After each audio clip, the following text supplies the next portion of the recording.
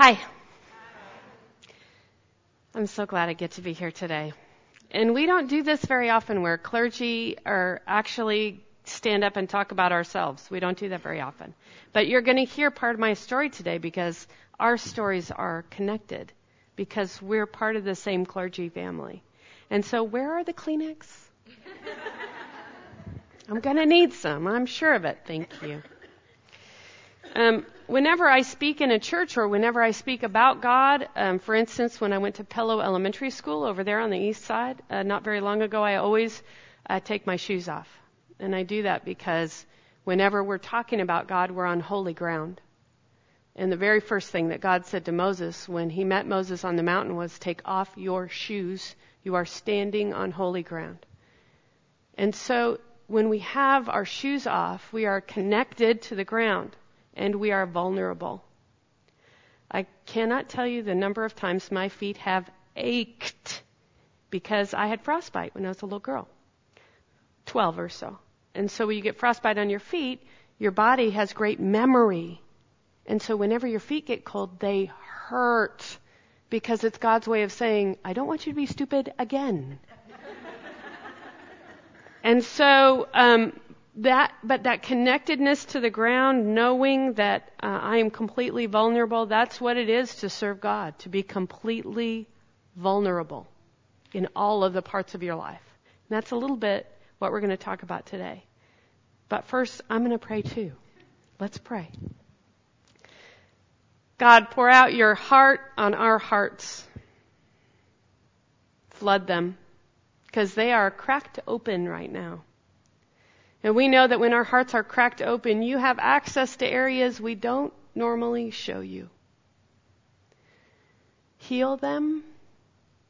We offer them freely and willingly to your grace.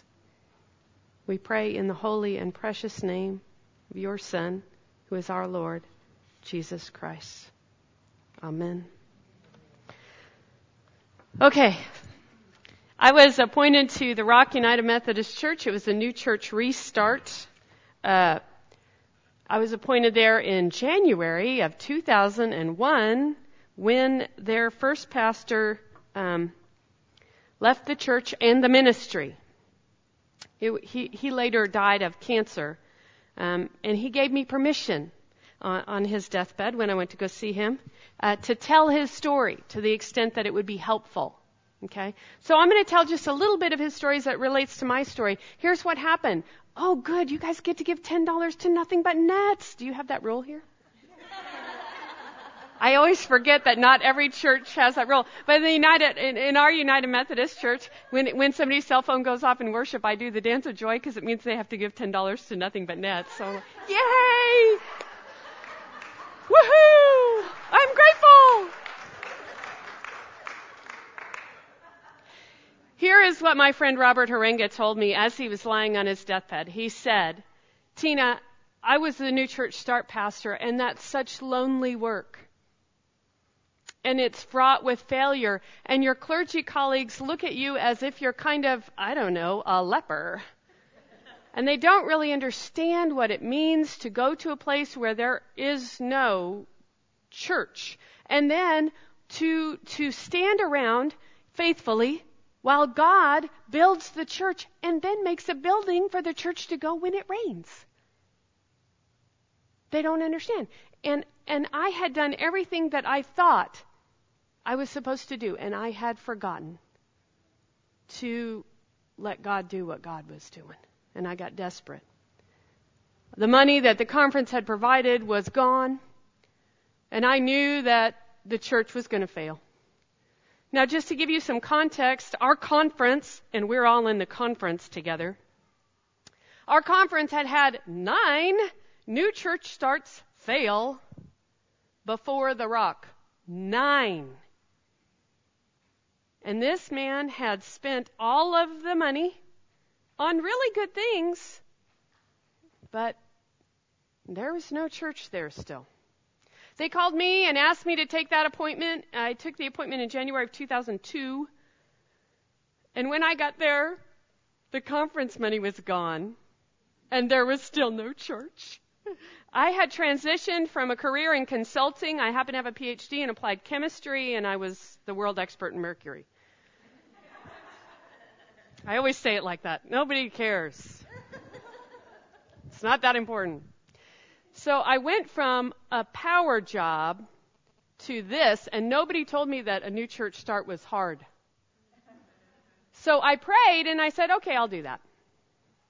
I was appointed. When were you guys appointed to? 2002. And so David and I met at Covenant Connection, in fact. He was an elder in full connection. I wasn't yet graduated from seminary.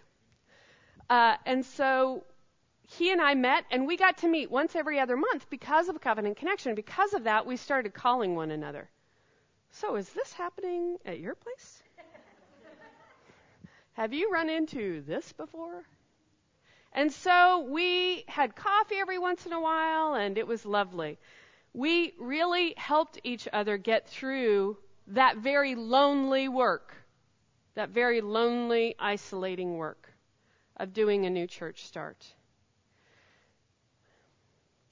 When we sign up to be elders in full connection, there's two kinds of clergy. Did you guys know that? Raise your hand if you knew that. Oh, cool! Yeah, you know everything. In the United Methodist Church, there's two kinds of clergy that are ordained. One is called an elder in full connection. That's what I am. That's what David is. One is called a deacon. Okay? An elder's church. There's a Freudian slip. An elder's call is to word, service, sacrament, and order of the church. Our primary call is inside the church body, with the body, building up the body of Christ so that the body of Christ can be church in the world. That's our primary call. Okay? Our job is to tell our church all the time that they have to put their whole lives, all of the pieces of their lives, everything, time, money, attention, vocation, everything in God's hands. That's our job. The deacon's job is to connect the church and the world. That's a different job. Deacons are often called to place, and they are ordained to word and service. Deacons are often called to place.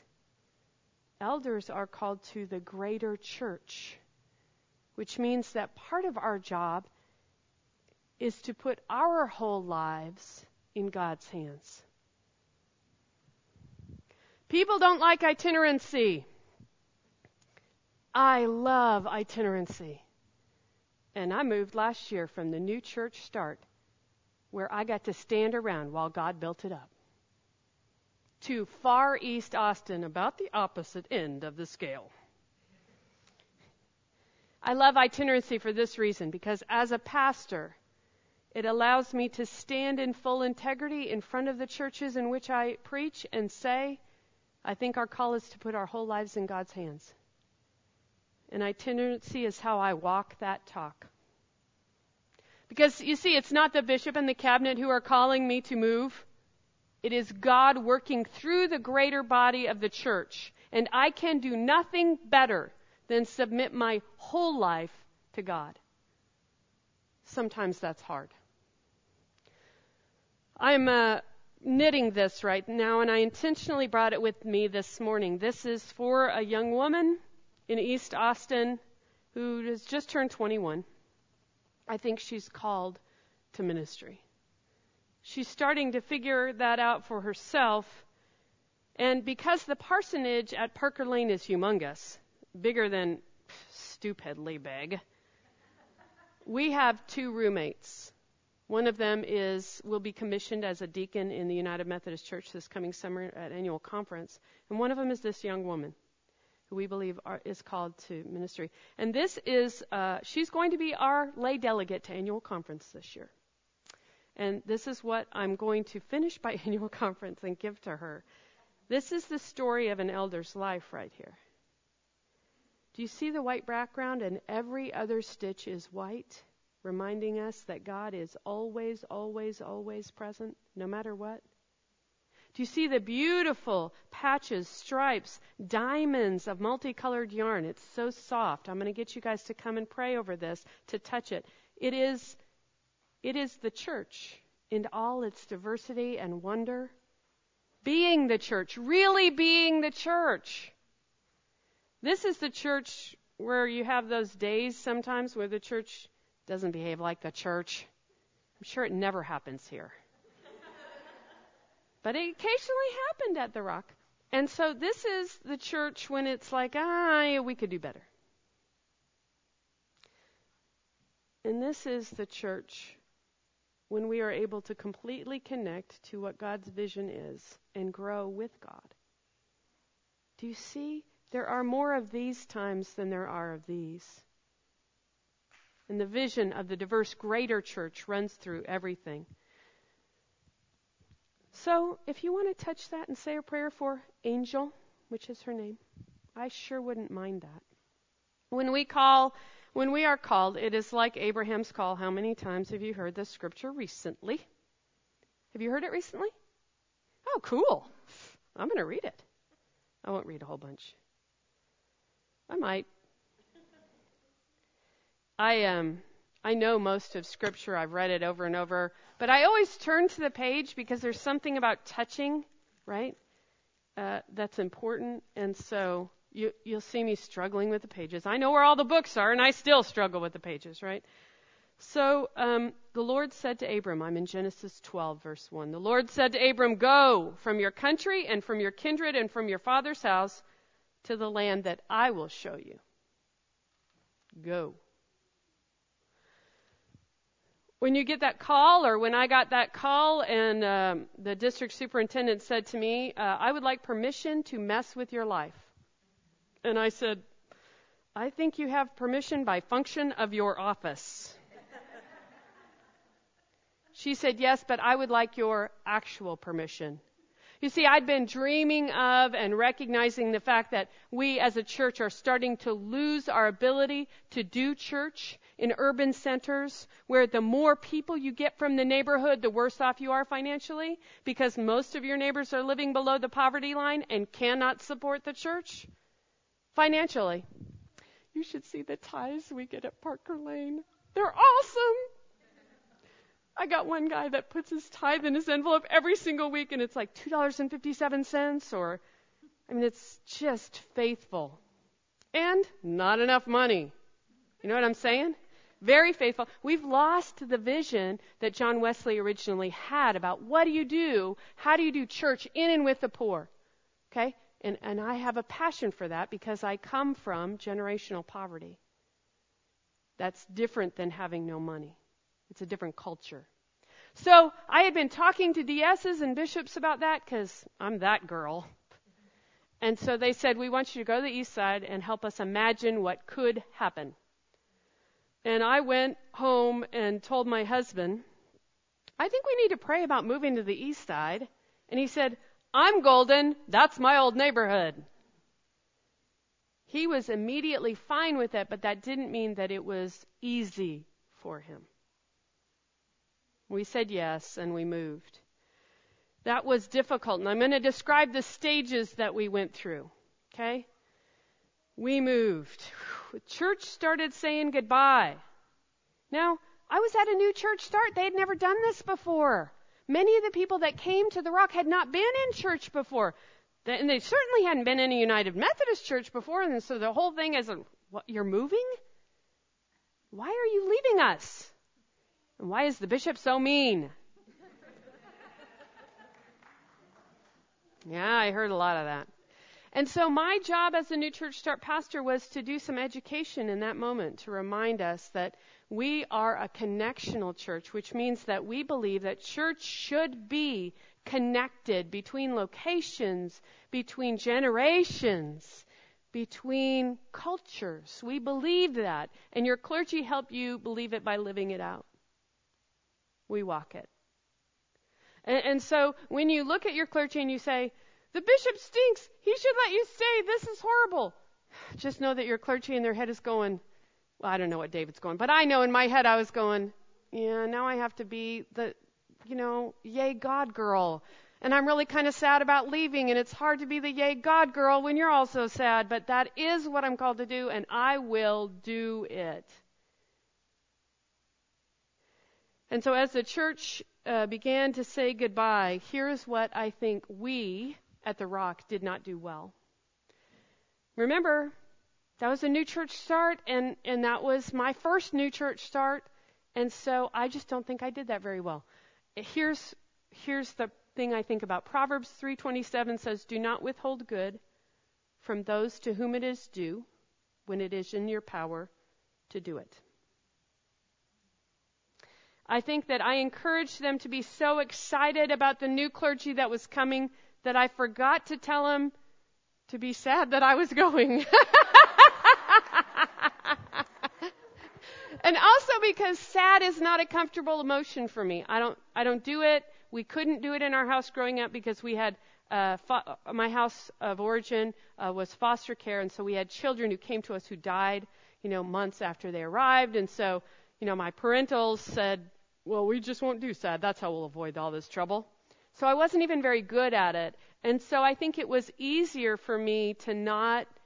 And as a result, the church did not get a good chance to say goodbye in a way that they felt good about and that I felt good about. I still think we didn't do that very well, and it looks like y'all are already doing it well. I am so grateful for that, Lori, because I think it's healthy for us. We are grieving. This is a hard move for us when that happens. How many of you have read the 5 love languages? Okay, this author, I don't know. It's good, though. It's good language. So he says there's 5 love languages: physical touch, acts of service, gifts, words of affirmation, quality time. And the author says you give the one you need. Okay? It's a good thing for congregations to think about that, right? To think about that as they say goodbye. What might the pastor's love language be? And how might we best show that we are grateful and that we will miss him or her? My love languages are 2. One of them I don't mind admitting. The other one I feel silly admitting. Mine are physical touch. I don't mind that one, but I don't let anybody touch me. Isn't that weird? And my other one is gifts. Because in my house, there was nothing. There was often not even enough food. And so that, that's something that I go, oh, that must mean somebody. It's a silly love language in my eyes. However, it is many people's love language. And so that's just, I wish I had been brave enough to let myself be sad at the time I was transitioning. I had to hold it at bay a lot because I was the pastor, and I still had another job to do with this new church start that I wasn't quite done with. I regret that.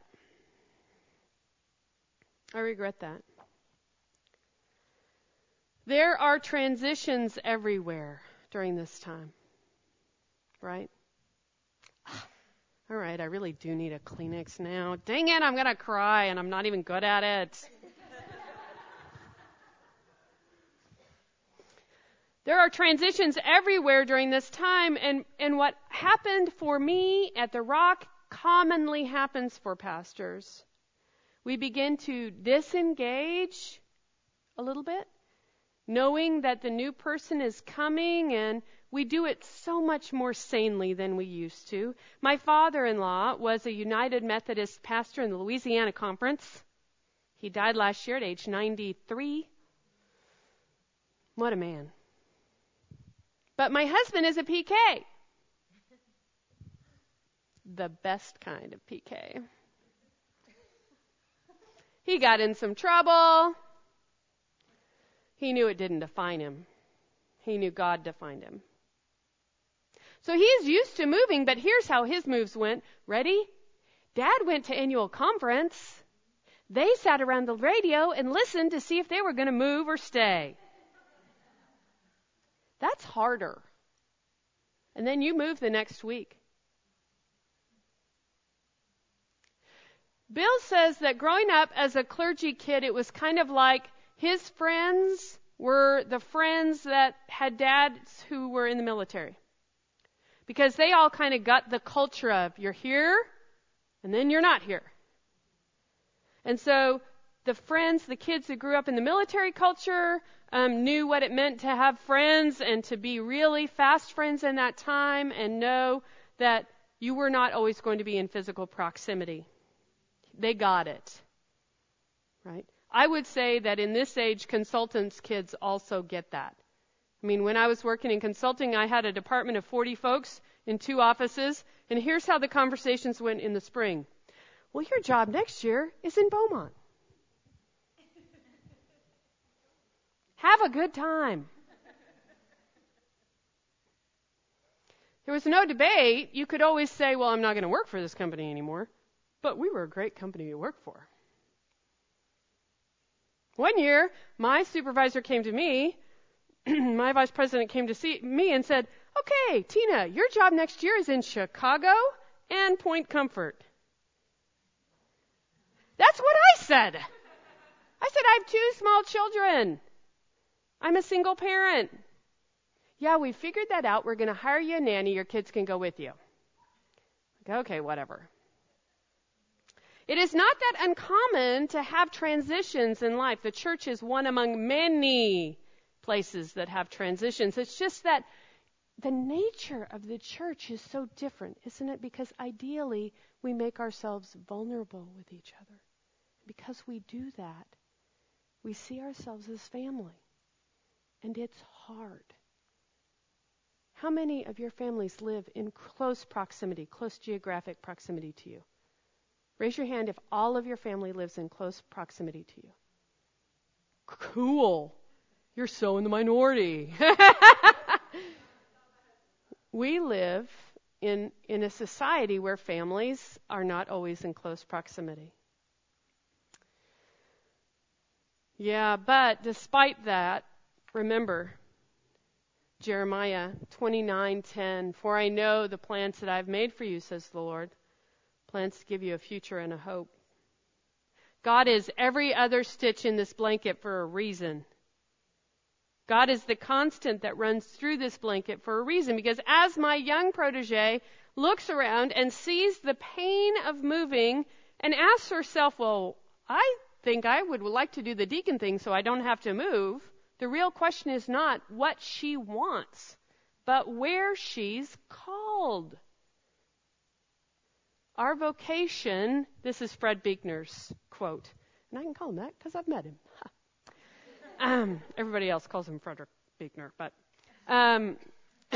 his quote is, our vocation, what we are called to do, what we are made to do, is where our deep joy meets the world's deep need. And I don't care who you are, we are all called to find our vocation and then do it.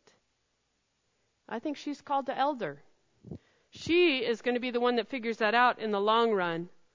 But right now it's a kind of scary time as she sees clergy moving. 2 more parts and then I'm going to sit down. Folks really do come and go. Philippians 4:8. Finally, brothers and sisters, whatever is true, whatever is honorable, whatever is just, whatever is pure, whatever is lovely, whatever is commendable. If there's anything excellent, if there's anything worthy of praise, think about these things. People really do come and go.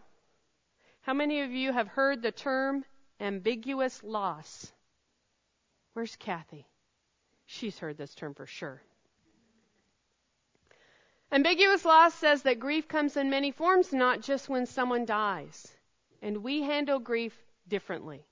Remember earlier when I said that I grew up in my home of origin was foster care, and we had kids come to our home that would die because they didn't survive their first home visit with their biologicals. Okay? Well, the way we did grief in our house was we either went to humor, and believe me, you do not want to hear the humor in our house. You hear it often with undertakers when they get together for a beer. Or we went to anger. Okay, that's how we did grief. Humor or anger.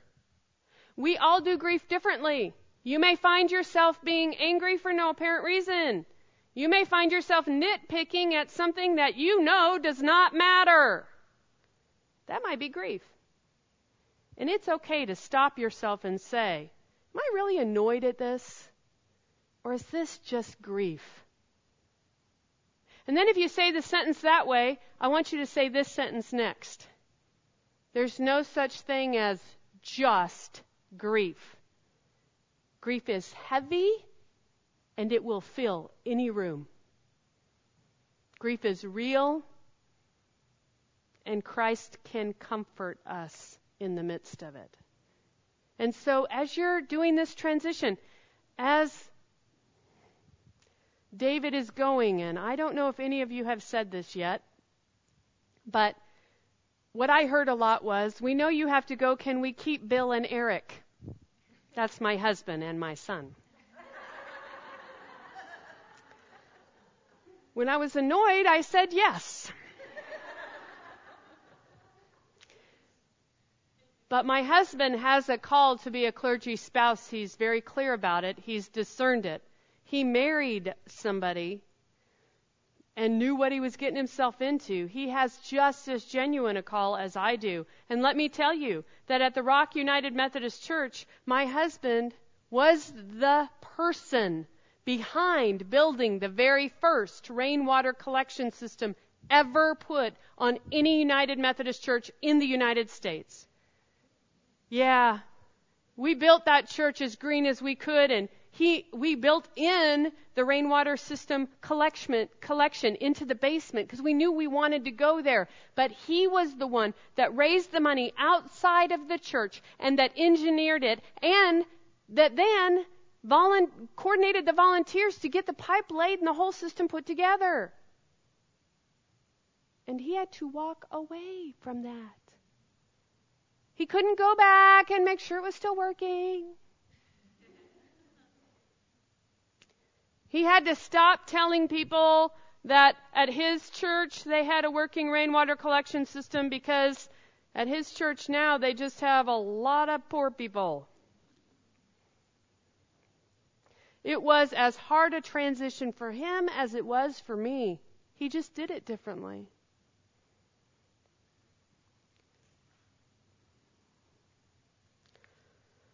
It was hard. But together we thought about those things. If there was anything excellent, we thought about those things and we kept praying and offering that to God. Okay, last thing. What happens when we move? Here's the semi-rule. As ordained elders in the United Methodist Church, our job, is to leave the old church alone, to give space for you to fall in love with the new pastor. It's our job. Sometimes it's hard. We, as elders in the United Methodist Church, say that we will stay away. That if there's a funeral, we will not, even if people call us, we will not officiate. If there is a massive illness, we will not go back.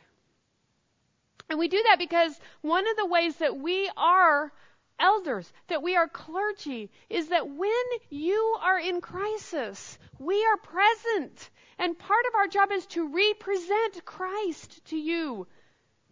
And we are all called to the same thing. The new one is called just as much as we're called. After I left the Rock, one of the families I just spent a lot of time with, he was a lay leader in the church. His wife got breast cancer.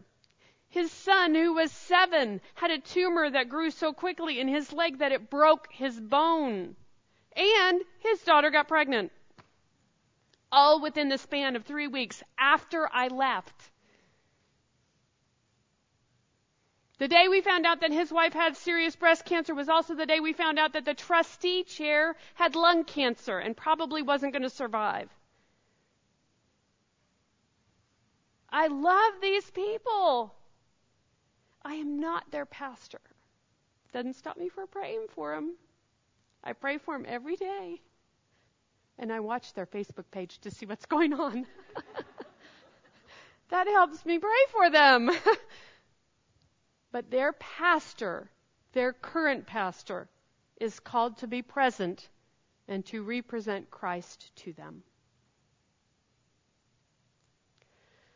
That's just my gig. Now, did I defriend them on Facebook? Facebook is changing the way we make these transitions. They're changing our friendships all over the place.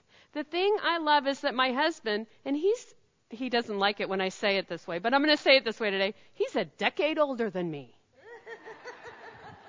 He doesn't like that. He's on Facebook. Right? And so he's been able to maintain some of his friendships. But remember, he's a PK.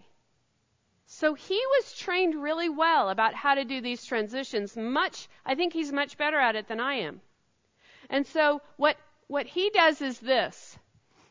Sometimes, this is a hard thing, sometimes people in our congregation think that they're our friends, the clergy person. Because we are present at all of their intimate moments. We're present when their children are born. We're present when their parents die. We're present when their children die. We are present. They tell us, I have had people come into my office and tell me things that are very intimate. And so when you share something like that with someone, you are looking at that person as a friend, because you would never share, especially if this is your first church experience, you would never share that with anybody but a really good friend. But here's the mark of friendship. Friendship is reciprocal.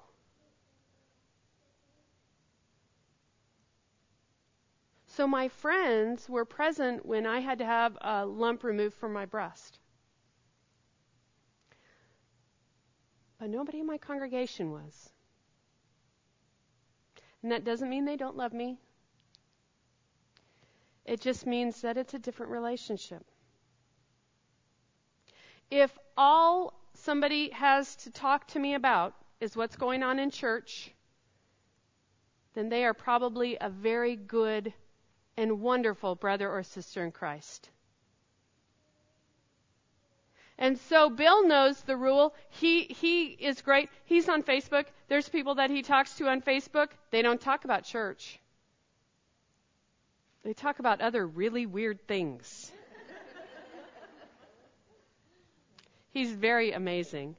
And also, some of the stuff he says goes right over my head because he's very smart. So it's not that we can't have contact. It's that our job as clergy is to stay away a little bit. Now, Lori, with your permission, I'm going to say 2 sentences about when somebody comes. Okay, I'll close my ears. No, because here's my deal. I think this is helpful when we go, too. And you've already done this more than once, man. You're a pro. When we go somewhere, what we hope the most is that the incoming congregation is going to be welcoming, not glommy. We don't want them to all show up the first day we move into the house, but we absolutely do want them to show up, to offer something that lets us know that they're thinking about us. When Bill and I moved to Parker Lane, there was 42,000 cockroaches in the kitchen. The water was backed up so that when I ran the dishwasher to get out the fetid water that had been there for 3 years because the previous pastor hadn't lived there, it came out the drain pipe for the washing machine. And when you opened the front door, it smelled like cat urine. And no one came to welcome us. No one. They were weary. They were just weary, and they were worried about the person. They were worried about Carlos because he was beloved. And so it makes sense. And it made our start difficult. So as you pray the Payne family to their next place, I want you to visualize, as you pray for them, the people who are going to stop by to welcome them in their new place. It's a really good way to pray. Brothers and sisters, I will stay and answer questions. I would encourage you to come. I'm going to be knitting over here, but I would encourage you to come and touch this blanket for Angel. But right now, I can tell there's something else in the works, and so I'm going to pray us out. Let us pray. God, thank you so much for giving us this good work. We know that we are called to Sabbath, and that reminds us that we are also called to good work.